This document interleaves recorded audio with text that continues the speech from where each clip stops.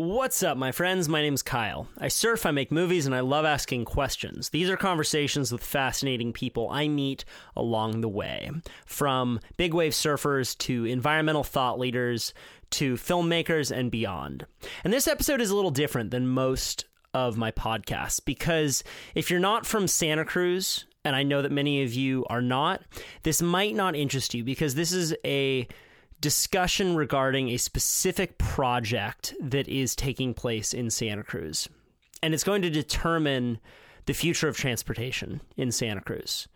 This is my hometown, and I believe it's important that we get involved with issues in our hometowns. So even if you're not from Santa Cruz, it might interest you. But if you are looking for a more general, entertaining episode, you might want to go back one episode to my conversation with Zane Schweizer. He's a professional stand-up paddleboarder and was the winner of the Ultimate Waterman competition this year, or even one back further than that with Ethan Rowland, where we talk about permaculture and regenerative agriculture. All right, if you're still with us, let's introduce the guest. This conversation is with Gail McNulty.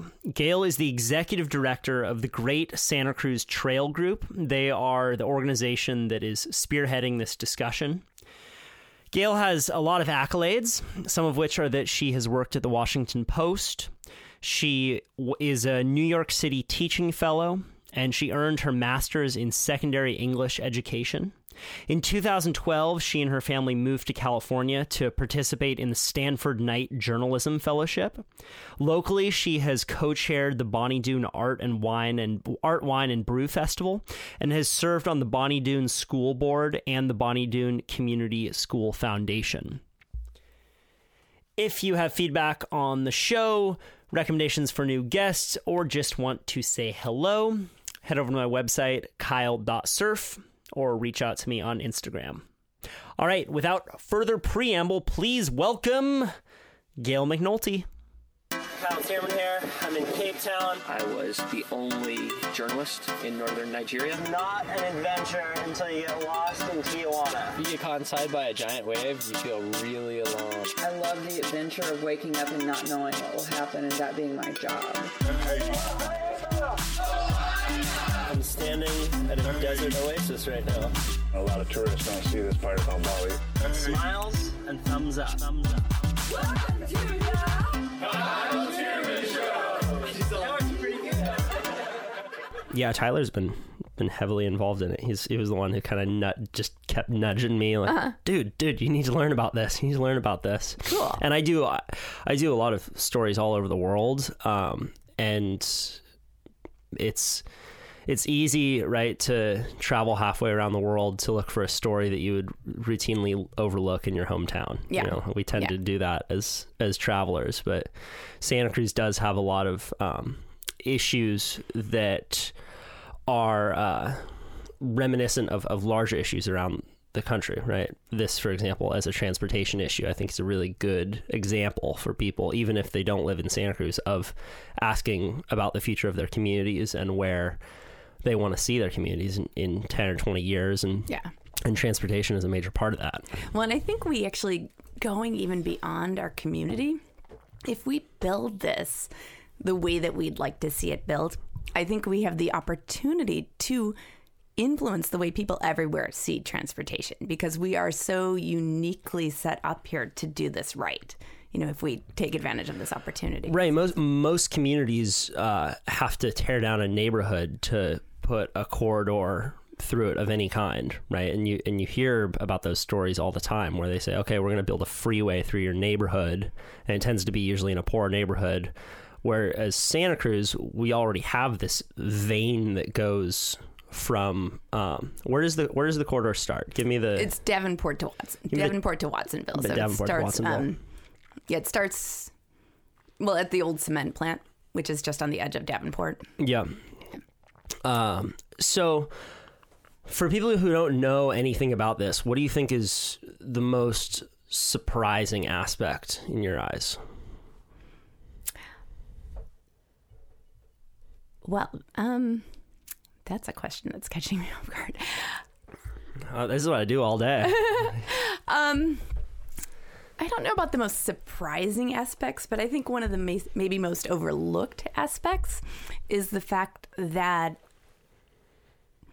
we have this rail corridor, and we are super lucky that our Regional Transportation Commission made this decision to purchase this rail corridor for our community. And we now have an opportunity to use it to make something truly great. Right.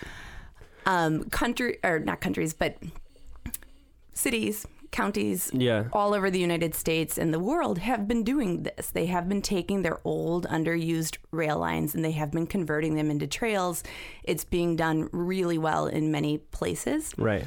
We, however, are unique in the fact that our rail corridor literally goes through some of the most beautiful places on the planet. So, I mean, this will be not just a way to get someplace. It will be a way to get someplace and have a beautiful experience. Right. Well, and right now it's very underutilized. Yeah. So I grew up right on 30th Avenue, and I could see the trestle from my house. And it's so my grandmother, you lived in a cottage below our house, and she passed away last year, but she lived to be I think like 97, and every day her daily walk was she would walk from our house and she would go onto the trestle and she would walk along the trestle. Wow. And my dad was always kind of worried because right now the trestle and that whole corridor is kind of a sketchy place. There are a lot of meth addicts and homeless people who hang out on the trestle, and we were always kind of worried about her. And my dad said he went on a walk with her one time, and this really kind of sketchy guy came out of the shadows, and he looked like he hadn't slept for 3 days, and he said, excuse me, is this your mother? And my dad said, yeah, it is. And he said, I just want to let you know that I've been watching out for her, and I've been keeping her safe to make sure that there's no sketchy people around here who try and take advantage of her. My dad's like, okay, man, thank you so much. But it is funny how, like, in my eyes, I'm like, no, I don't really want to go along the rail corridor right now. Like, that's just, it's seedy area, right? But like my 97-year-old grandmother, that was her daily walk, was going through that area. Interesting. Yeah. But yeah, I agree. It's a very underutilized part of Santa Cruz, and we have a big opportunity. So what's the 10,000 foot view of like what the two decisions or the two arguments are that are happening? Well, basically, I came to this conversation just 1 month ago when I accepted this position. What's your position? I'm the executive director for the Great Santa Cruz Trail Group. Mm-hmm. And prior to that, I had never heard of the rail trail. And I have to say, in talking to people, and I've talked to a lot of people, both in interviewing for this job and then accepting this job since taking it, I think the average person out there either knows nothing about the rail trail or kind of has heard of the rail trail but doesn't really understand that there are two different things that could happen on the rail corridor. Right. Well, it's easy to go down different rabbit holes and have it get super complicated. So what I'm hoping to do here is to take a step back and lay out what the arguments are and what we can do with this in as simply a way as possible. Okay, so just a little bit of history. Yep. Santa Cruz purchased the rail corridor in 2011 using Proposition 116 funds. Who did they purchase it from? They purchased it from, I believe it was Union Pacific Railroad it at was the Union time. Pacific. And they used these Proposition 116 funds, which were part of the Clean Air and Water Act of 1990. And so those funds included the stipulation that they needed to maintain an active rail corridor. So from the very beginning, that's been the plan. And in 2013, the RTC drew up a plan, the Monterey Bay Sanctuary Scenic Trail Plan, which included this plan for rail with trail next to it. And that plan is an award-winning plan. It was done in the best way that they could with the idea that they needed to keep the tracks in place and build a trail next to Who it. did they win an award from? They actually, it's a beautiful plan. If you look at it, it has lovely pictures and it's done well, and it did what it needed to do. Right. 2 years later, in 2015, they did the rail feasibility study. So completely independent of the original trail plan, they did the rail feasibility study, which talked about what could actually happen if we were ever to put a train on that corridor. Okay. The trail plan that was done in 2013 doesn't include any specifics about speed or frequency of trains that could potentially run on this line. And in many places, it places the trail 8.5 feet away from the rail. Right. So that's a big issue that a lot of people on the trail side of the argument have, is that there are areas in this corridor for people who haven't walked the tracks. There are wide parts, and then there are these places where you have to go over a trestle, and it narrows, and there are just areas where it's more difficult to build, to have a train and a pathway next to it, and that's what people are concerned about. And they will then make arguments that, like, well, and then you need a big fence between the train and the trail, and that's so much more complicated than just tearing the tracks out, building a linear park, and having this bike path through Santa Cruz. Right. Well, and when any government does this type of planning study, and you're doing it for the 32 miles, it's done at a very high level. And so the study that an award-winning level. Award-winning high level. I always have to heckle award-winning because like it's so nebulous. Like I was like, Kyle Tierman is an award-winning documentary filmmaker. Like, once he won an NSSA surf contest when he was 14. Yes. That was an award that he won, and that makes him an award-winning person. And I'm not actually sure what award the trail study won, but I'm told it's an award-winning study, and it does look nice.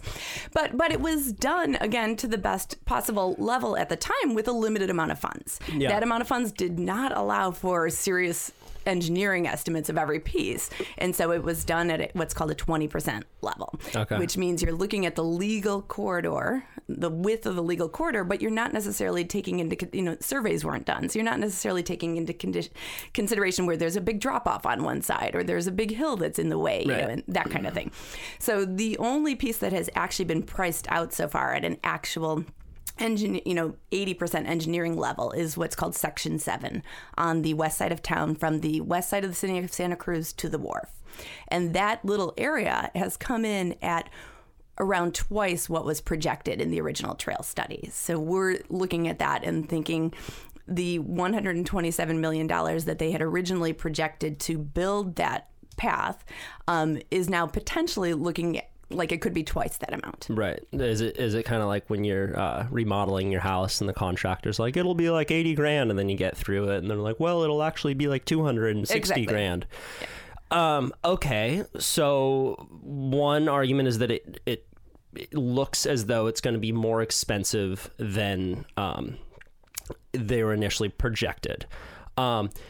So a lot of people have the question of like why the hell do you even need a train that goes from Watsonville to Davenport and back? Because most people right now, Santa Cruz has a traffic issue. The traffic issue is getting worse and worse every year. And most people think that the reason for that traffic issue is because people are going from Watsonville through Highway 1 and then over Highway 17, right? Which there is an issue with that, but you were telling me earlier that there is actually also a lot of traffic caused from people going just along Highway 1 from Watsonville to the west side and back. So there is a need for more public transportation going back and forth just along that area of Santa Cruz. Right. Okay. Right. So that's one of the main arguments for the RTC is they're saying more and more people are coming to Santa Cruz. We need to figure this out because traffic here is just getting worse and worse. And what are we going to do? Well, right? And the truth is the Unified Corridor Study, which is ongoing at the moment, it's a study that our RTC is currently doing, includes what we feel is actually a more practical solution already. They're already looking at a bus transit solution along the shoulder on Highway 1. They're looking at widening Highway 1. And we feel that doing that to the best possible level stands a better chance of improving our traffic situation than putting too much energy into this train idea on the rail corridor. Right. Well, you're going through these neighborhoods. Again, like I said, I grew up right on the side of this rail of where the trestle is. Right. And it, like you said, it goes through a lot of very beautiful parts of Santa Cruz. So, I mean, for me, and the reason that what I think is one of the strongest arguments is this question around who Santa Cruz wants to be. Like, if we as a community, who do we want to be in 20 years? Like, do we want to be this big metropolitan city with rails going through everywhere, or do we want to be a city that values biking and values a potential linear park? To me, that seems like the strongest argument, or at least that was like what kind of pulled at me to be like, yeah, like, fuck yeah, I want in 10 or 20 years, if I'm raising my kids here, I want them to be able to bike across Santa Cruz and not worry about getting hit by a car. Yeah. But again, the reason I'm having you here is to educate me more on all the sides. Well, and we definitely share that vision with you, Kyle. Circling back just for a minute to the actual transit issue at hand. Another one of the reasons that we feel the train isn't necessarily a practical solution, outside of the fact that it's not paid for and it's very expensive to pay for, and we can circle back to that in a second, is the fact that the rail corridor we're talking about does not go close to any of our major employers. And so when you look at, who our big employers are in town, the hospitals, the Cabrillo College, the university, the rail corridor is far from these things. And right now our metro bus service is already struggling and cutting back their lines. If people were to get from this train someday to an actual workplace, it would mean adding a lot of bus routes and buses. And so that's just even a further expense that we're not even talking about yet. Okay. And right now, so the $127 million initial estimate, potentially twice that we talked about earlier, was just to build the trail. The rail feasibility study, the RTC's rail feasibility study, projects another $176 million to actually add a train and get it up and running. And again, we're looking at, that's their early estimate. It's the 20% estimate. It could very well be twice that, easily. And it also doesn't take into consideration things like the extra signals and crossings that would need to be put up along the way and all these additional things. And when we look at that rail corridor too, our rail corridor is a freight corridor. It's one track from the cement plant to Watsonville, and it was built to move freight. It doesn't have stations. It doesn't. Was it have any originally built platforms. for the cement plant? That was like one of the primary reasons. Is there was a big cement plant up in Davenport. Or in Bonnie Doon, right? And then was that one of the primary reasons that it was built all those years ago? It was built. I'm not sure if it was built specifically for the cement plant, but it was built for freight. I mean, it was used to move redwoods, that had been chopped down, and cement and things like that. Yeah. Okay. And right now, how active is it? Okay, so when we got the Prop 116 funds... Because this is something I'm still confused about, because I would see a Union Pacific train going around my house maybe a couple times a week. I'd be like, wait, whoa. What? And when was this? A few years ago, I guess. Because there is still a train that goes every now and again across that track, correct? Correct. So the cement plant closed in 2009. Okay. And 90% of the freight ended then. Yeah. When we purchased the rail corridor in 2011 using the Prop 116 funds, we needed, part of it stipulated that we had to maintain an active rail line. So really the Davenport to... the Prop 16 funds. Prop 116. Prop 116 funds. Okay. Yes. Was that the $11 million that you're talking about? I think it's actually $10.2 million. Okay, but the RTC got $10.2 million from national transportation. The state of California. Okay, from the state of California for transportation. And they said, all right, here's $10.2 million. You need to keep this rail running. But Santa Cruz was like, great, we're going to take it. But that money's now spent, right? That money, so we spent $14.2 million to purchase the rail corridor, which means Santa Cruz now owns it. Okay. They purchased it from Union Pacific. From Union Pacific. Okay. 10.2 million of those came from the state of California, and that was the Prop 116 funds, which meant that we had to keep an active rail line. That's a stipulation of those funds. We, at that time, contracted with Iowa Pacific to continue a freight and tourism service on those tracks to fulfill that commitment.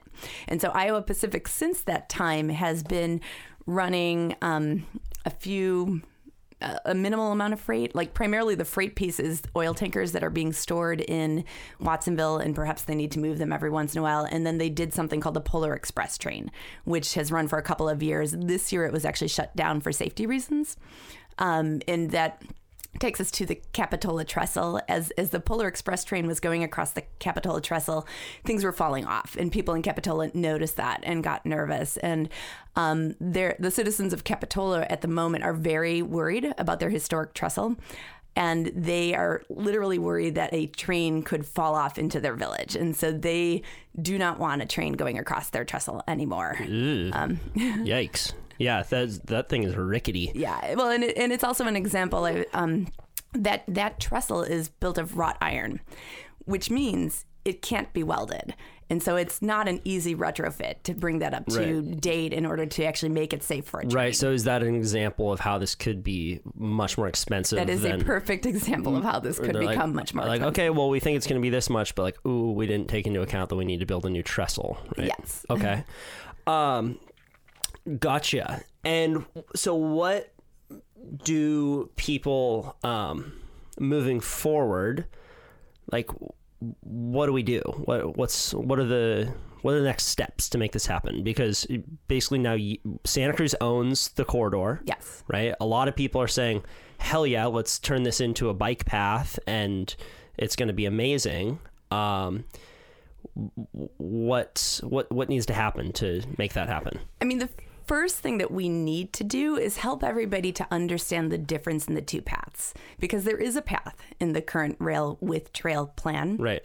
It's just that the path that's included in that plan is narrow and mixed use. So if you think about when you're on mixed use, so if you think about being on Westcliff and having people with their dogs, strollers, bike cyclists, everybody kind of mixed together, it's a wonderful and enjoyable thing. Those damn segways on Westcliff. But it's not necessarily a fast way to get someplace. Sure. Right. So we need to look at the two paths. Also, the path included in the current plan has a lot of problems, because if we don't build directly on the rail infrastructure that already exists, it means building an entirely new infrastructure to build that path. That's why the path that they're talking about is $127 to $250 million, whereas what we would like to do, building directly on the current infrastructure, is more in the $50,000 to $70,000 range.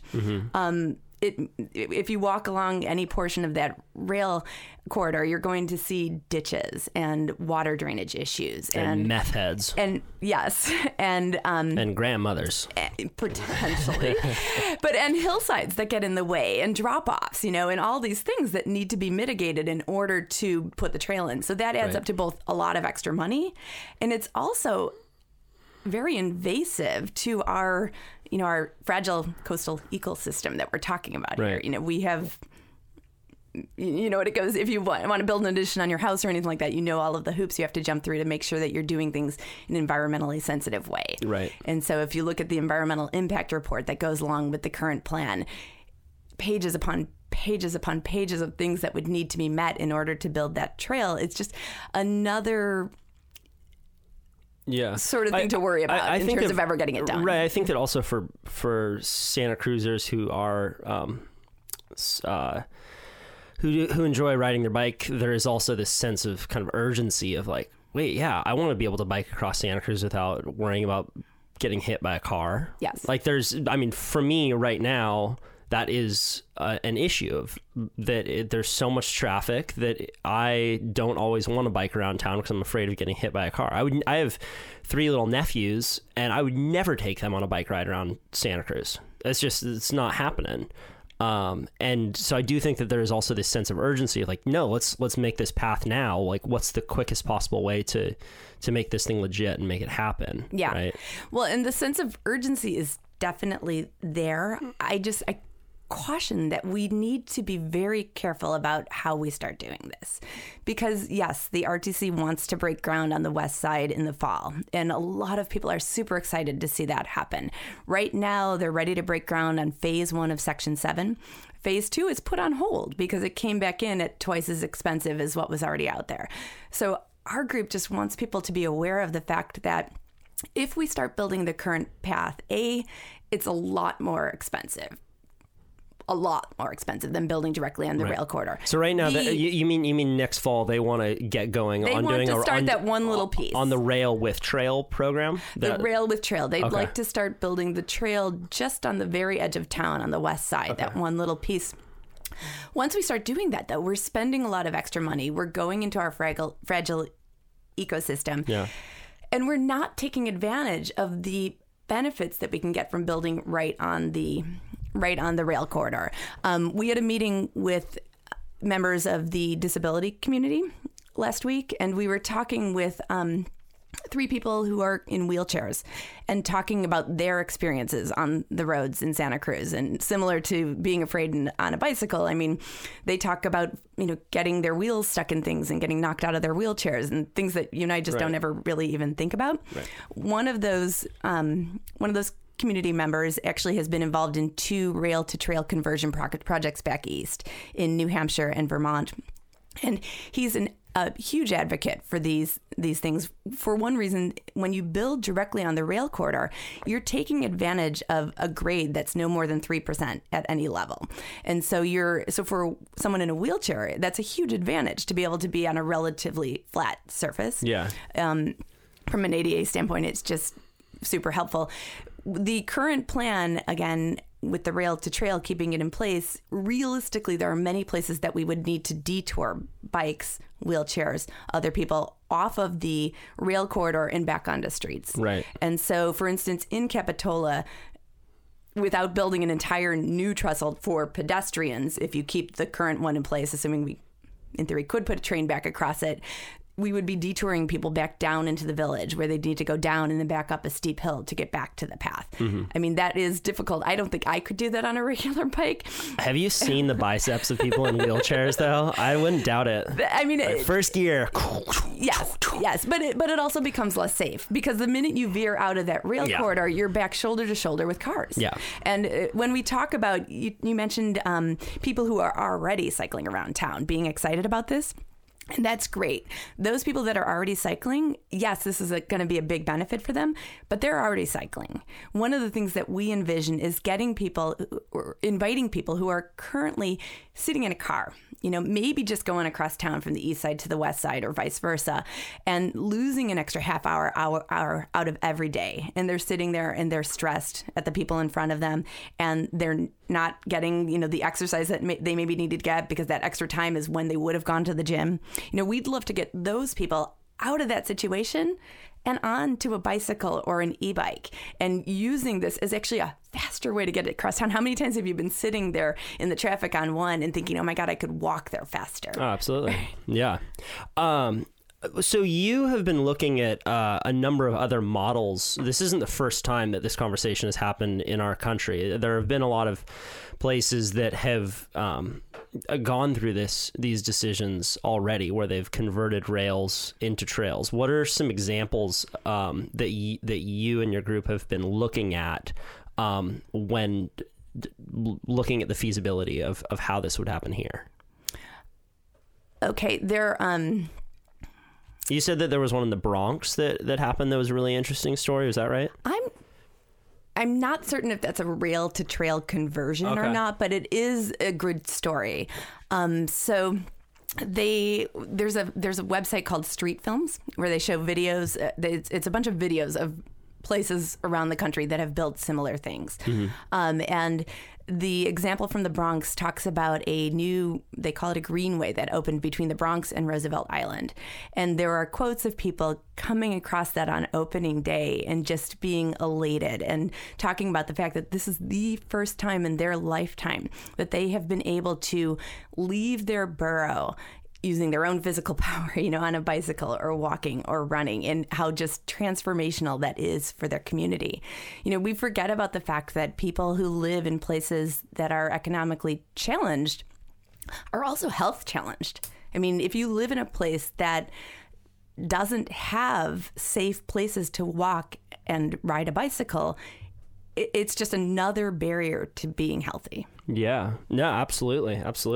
And just from the Santa Cruz standpoint, so I have kind of a unique perspective of this because my parents split up when I was little, and my mom lived on the west side of town. My dad lived on the east side, so half the week I would be on the west side and half the week I would be on the east side. I now live on the east side, and there will be weeks before that I just won't go to the west side because of traffic.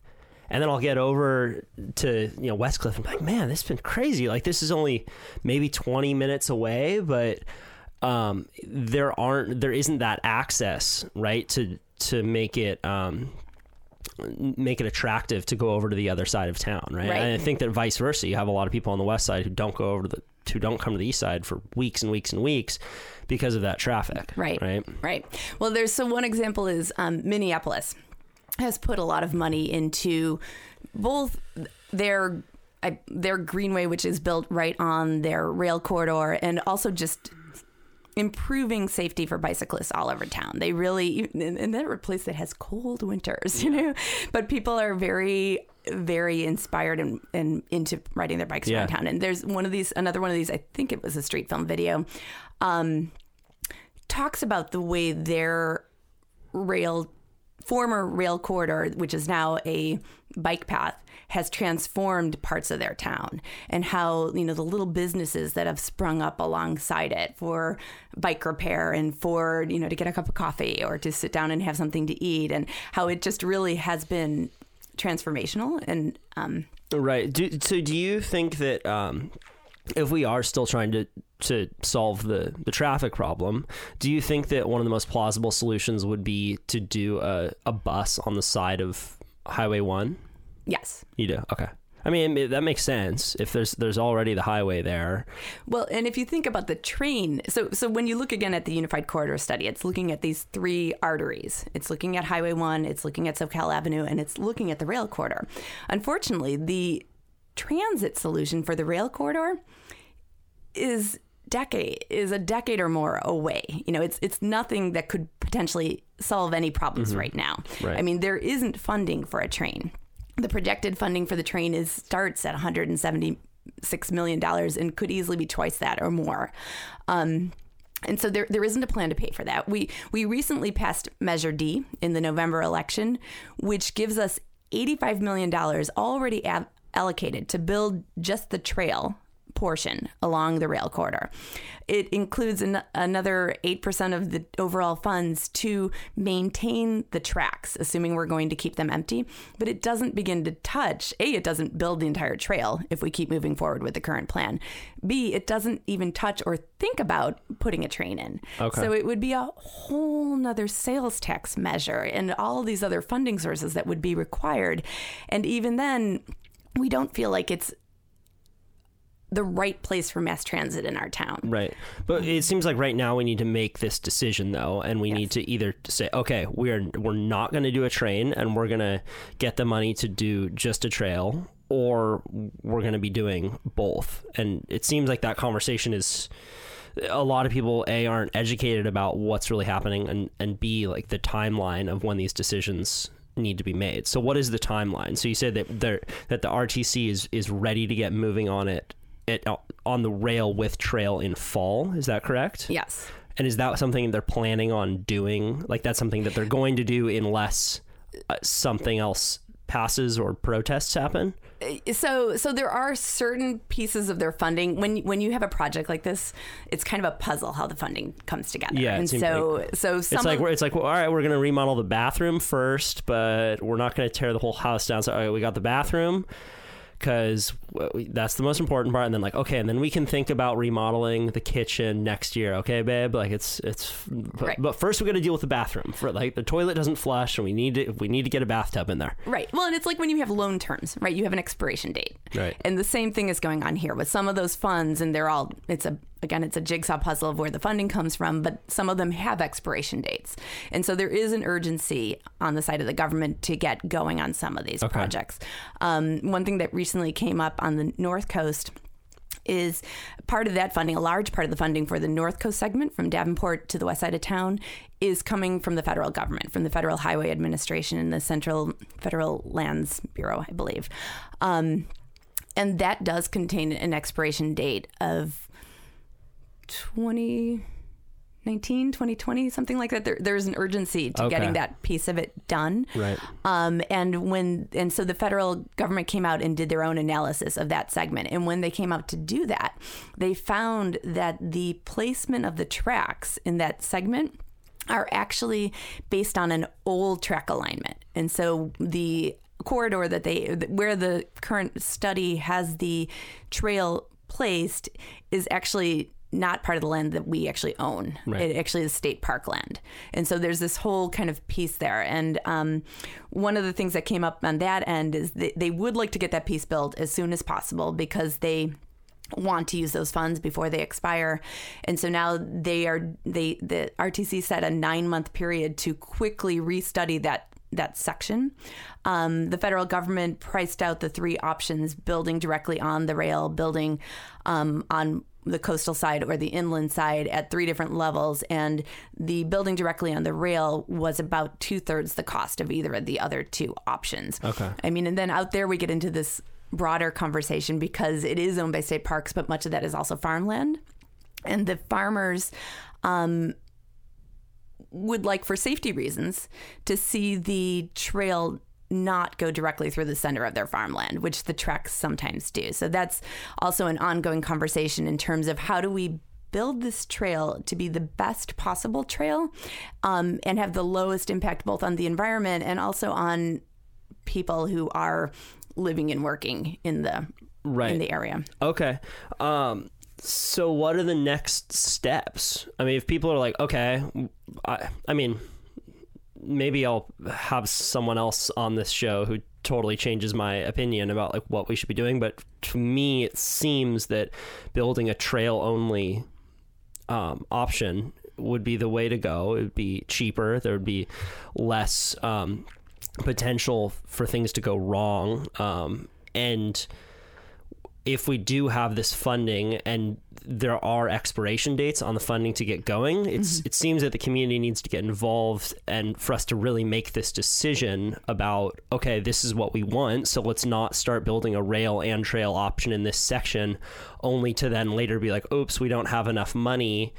And now we need to rip that out and do something new. Is that a correct assessment of kind of like where we are right now? Very much so. Okay. And so if we would like to change course, and I believe that would be the best thing for our community, we need people to, for A, understand the difference between the 2 current options, and B, put their voices together and let people know that we really do want to work together to build this amazing active transportation solution for our town, which can be a transformational experience. You know, it can, when we build directly on the rail corridor, we'll be able to travel through a green linear park. Right.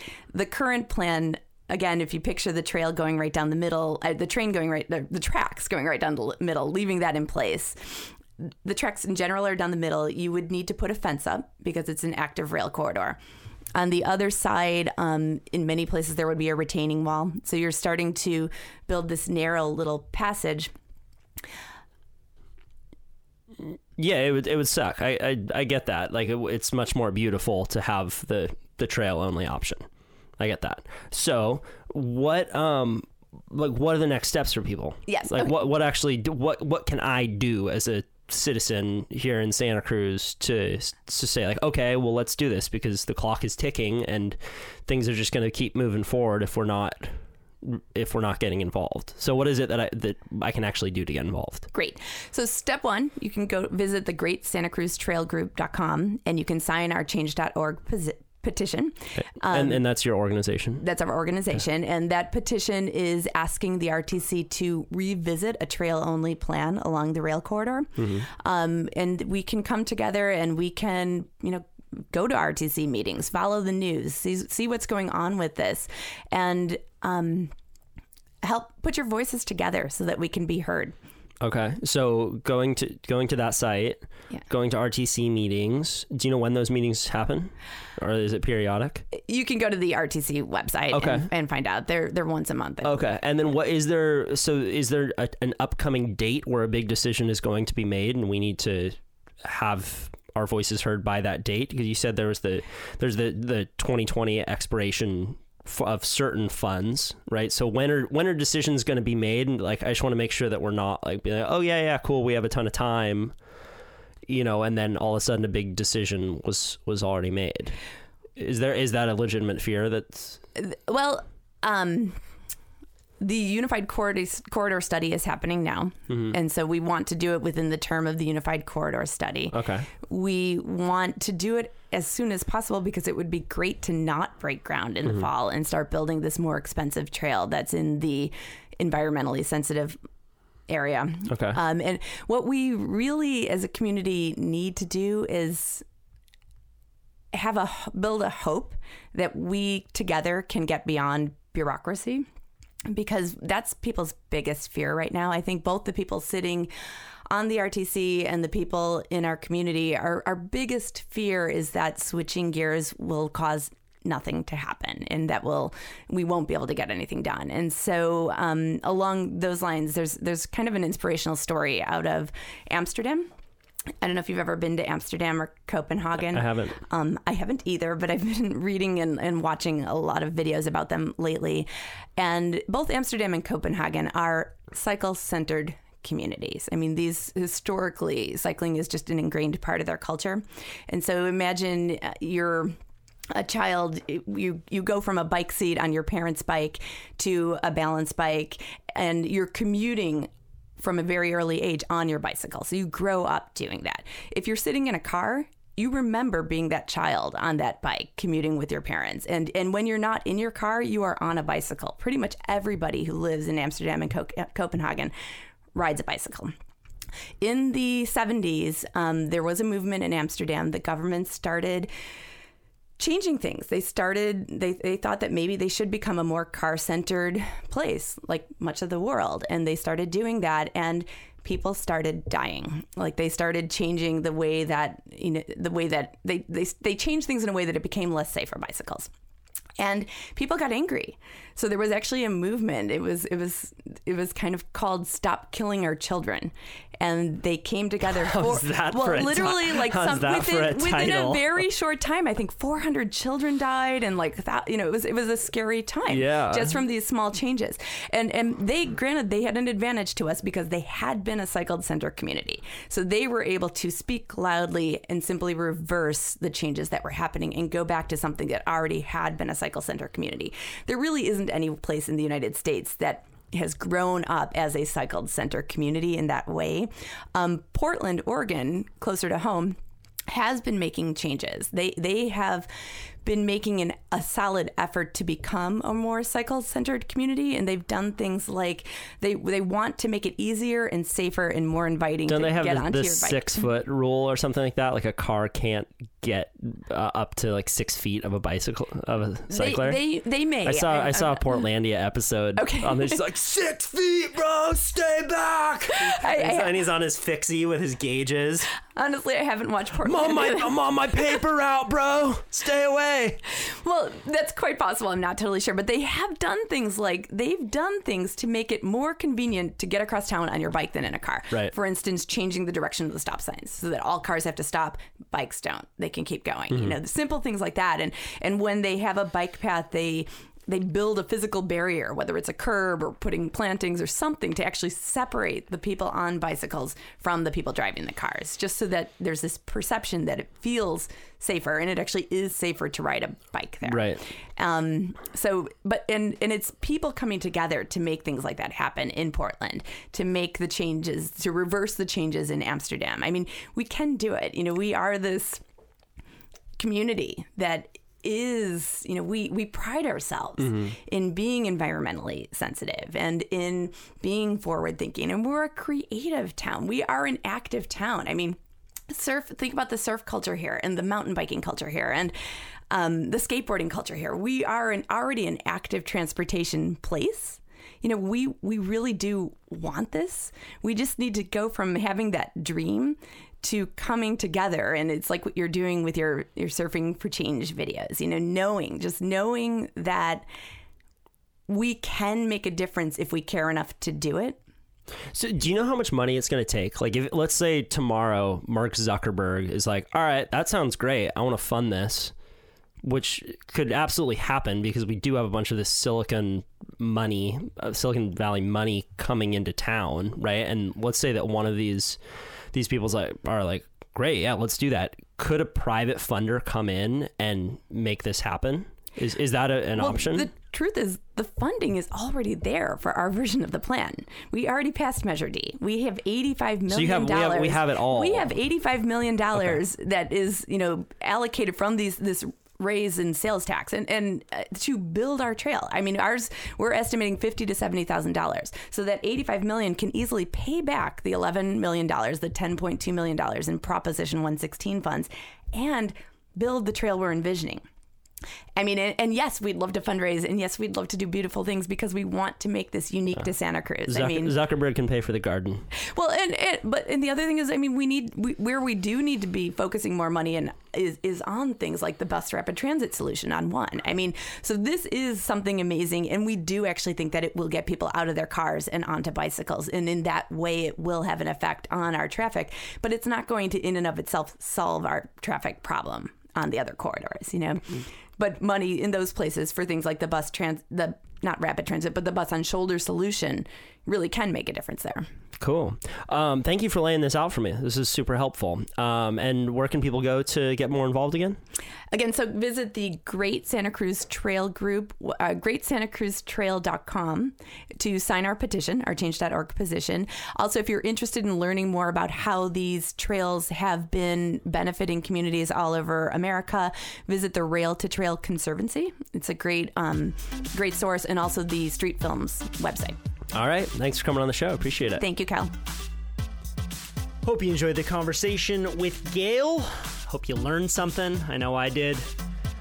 Get involved. Get in touch. Stay tuned for new episodes coming out this week. We got some good ones coming.